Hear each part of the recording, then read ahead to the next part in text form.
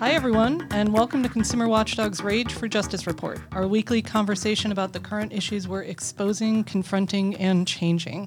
I'm your host, Carmen Balber, Executive Director of Consumer Watchdog, and it's been a busy week on the patient safety front.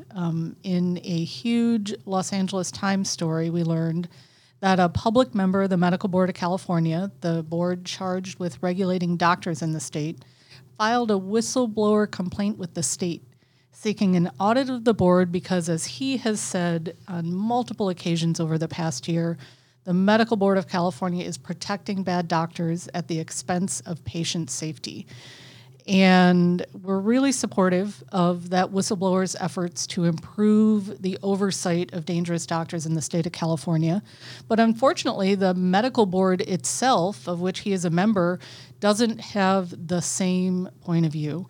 The medical board met a few days ago after that story ran, and the president of the board, Christina Lawson, opened the meeting with a complaint. She seemed to take personal offense that anyone would question the board's intentions.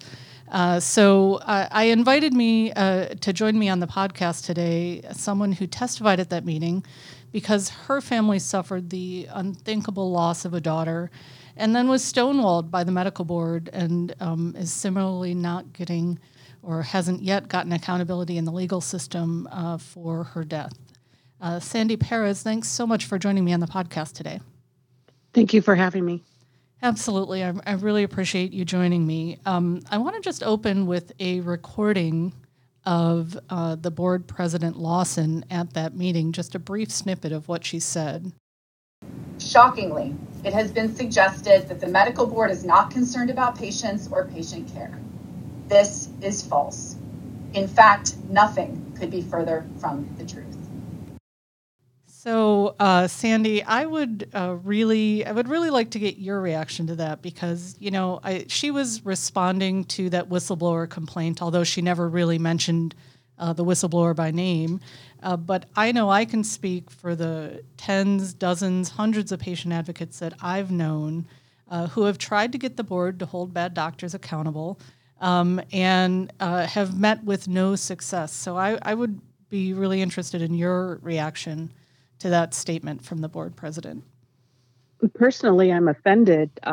She has no reason to be personally offended by a whistleblower complaint. She works for the people, helping patients. She's supposed to be a patient advocate for patient safety and do everything she can to, including investigate her own agency if they're failing to do their job.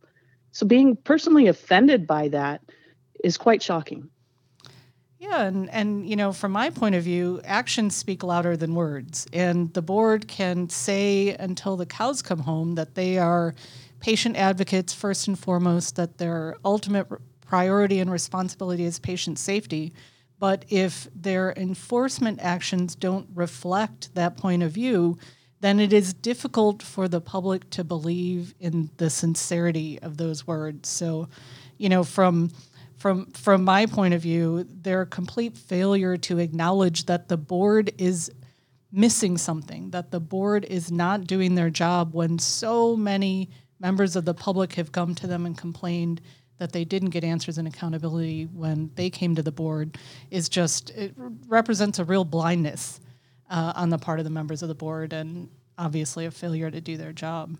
I think your story tells us so much about those failures. So maybe it would be a good time now to just tell us a little about your daughter Jordan and what happened to her and how the board responded. Absolutely. Jordan was our 17-year-old daughter who passed away in 2018. In 2014, she got sick. She had a headache. But she was playing softball, and we knew she had allergies. And so we attributed it to her active lifestyle and the fact that she was always on the go. Motrin seemed to work until it didn't. And then in December of 2014, she would shoot in pain from a 1 to a 10 in a matter of minutes. So we took her to the hospital upon the doctor's request, and they didn't find anything wrong, suggested migraines because of a family history, and sent her home. couple weeks after that, she was unable to go to school. She was unable to eat. She couldn't hold down fluids, and she was sent back to the ER. And at that point, the emergency room doctors diagnosed her with with cerebral venous sinus thrombosis, which is blood clots in the brain. They transferred her to a trauma facility where they determined that it was caused by mastoiditis, an infection of the bones behind the ears. Yet nobody could explain to me how that happened. Over the years, she ended up having multiple surgeries in the first 6 months of that diagnosis, approximately 8 of them, and she continued to get worse. The blood clots came back, this time in her feet, and they ignored it. They did not seek a secondary hematology consult. As a matter of fact, the doctor told me to accept the diagnosis of migraines or he would refuse to treat Jordan. And then a couple months later, she died from liver failure and abdominal compartment syndrome after a medical student who was unlicensed and not supervised sent her home saying her condition was not life-threatening, did not put her back on blood thinners, and said follow up in the clinic and let her go. And then she died 2 weeks later. And nobody could explain why she went from a diagnosis of migraines to passing away from liver failure. It made zero sense. I'm so sorry. I'm so sorry for your loss. I've learned a little bit about Jordan, and she sounds like she was a phenomenal young woman. So I'm really sorry that your family lost her in such an inexplicable way. And you learned later that, correct me if I'm wrong, that she had been misdiagnosed this whole time. That is correct. She has been misdiagnosed the entire time.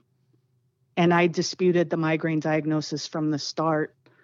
Her medical records indicate that they should have tested for blood cancer in January 2015, not even a month after she first went into the hospital. And they didn't do it until 2 days before she passed away. So in the aftermath of this, we're searching for answers, and you went to the Medical Board of California, correct? That's correct. I filed over 24 complaints with the medical board.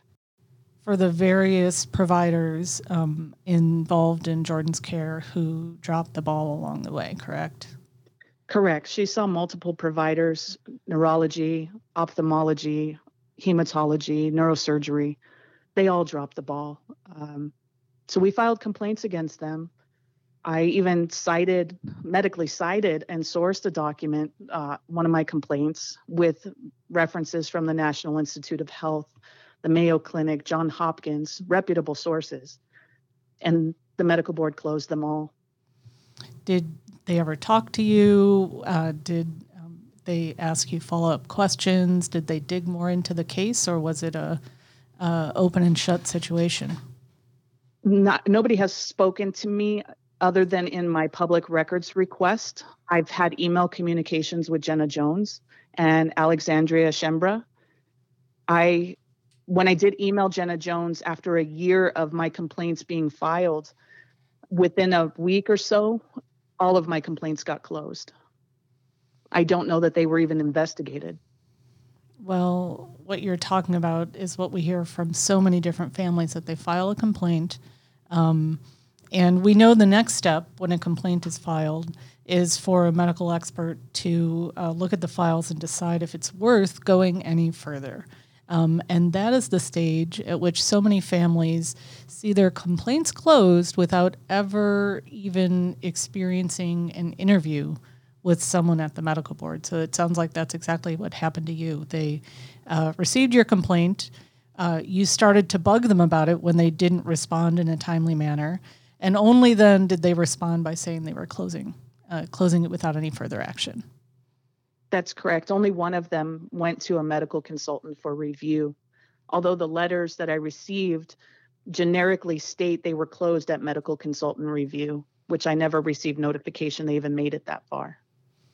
Well, what you're talking about is reflected in the statistics from the board that show there is a serious problem there.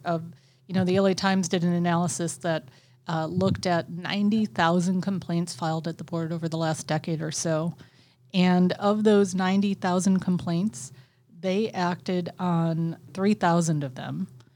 And out of all of those complaints, just 0.5% of them ultimately ended in a license being revoked. And, we're talking about cases like yours where children lost their lives because of multiple medical errors, and the board refuses to step in and do its job and discipline dangerous doctors. So, for the board to react with outrage that they're getting criticism and critique, and their methods are being questioned, is really outrageous to me. And so many folks that I've talked to who have experienced what feels like complete indifference at the hands of the board. Absolutely, they are not being forthcoming and truthful that they aren't doing their job. And it seems not only are they protecting bad doctors, but they're protecting each other while working for the CMA. Yeah. So I want to just make sure that we bring in the final piece of this puzzle, which is that you went to the medical board for accountability. They're supposed to be the state agency that does these things, but they failed. And you tried to go to the legal system. But of course, we've got a law in California that says a child's life isn't worth anything. If a child dies because of medical negligence, their life, the value of their life is capped at $250,000. That was an amount set in 1975. It has never once been adjusted. And because of that, families like yours can't find an attorney to take a medical negligence case on contingency. That's correct. I contacted over 150 attorneys up and down California. And they told me while they agreed that we had a case of egregious medical negligence, there was no business opportunity for them to take it. It did not make business sense or economic sense to them because of the 1975 micro cap of $250,000. And so you have an attorney now, but you're paying for everything out of pocket. That is correct. I pay as we go for every motion, every meeting with that attorney, every deposition. We've been paying as we are moving through the legal system. We hired this attorney. We were already 1 year in from initial filing when we hired him. And I still continue to work and support our case to help minimize my costs, but we are paying for it. And, the end result of such a system is that so many people can't afford. I mean, honestly, I'm sure you can't afford to pay these costs out of pocket either, but you're finding a way. So many families haven't been able to find a way. And so it means the courtroom door, as well as any sort of state regulatory accountability, are just completely denied families who go through what yours has. That's true. And there is not justice for all. And so therefore our justice system is not fair and is certainly not equal. Well, the one thing I'm glad for, Sandy, is that we were connected because of this issue, because you've been such a strong advocate for the initiative that's going to change this, the Fairness for Injured Patients Act that we qualified for the ballot next November. That will finally update this cap after almost 50 years of no increase for inflation and say when a child dies, a judge and a jury get to decide what the value of that child's life was, what the case is worth. That's correct. And the Fairness Act will allow everybody's life to be equal and have meaning and have worth. That's the biggest thing. Is the current law is set that children, elderly, people of color, disabled, their worth is far less when that's not even true. That's not reality. And our current law does not reflect that. So I'm proud to support the Fairness Act. Well, thank you for everything you do. Thank you for testifying at the medical board this week. I know they took some action, and we'll have to save what they did on other fronts for another podcast. But I really appreciate all of your advocacy, and wish you well in the case. Thank you. I'm looking forward to see what the medical board does with the advocacy that we're bringing, and hopefully we can continue to bring about some real change and protect patients. Well, thank you for joining me. And I want to let our listeners know that they can learn a little bit more about Jordan, see some photos, watch a video about her at our new Patient for Fairness Coalition website, patientsforfairness.org/Jordan Perez, to read Jordan's story. So folks can go there, learn more about her, share her story online. Thanks to everyone for tuning in.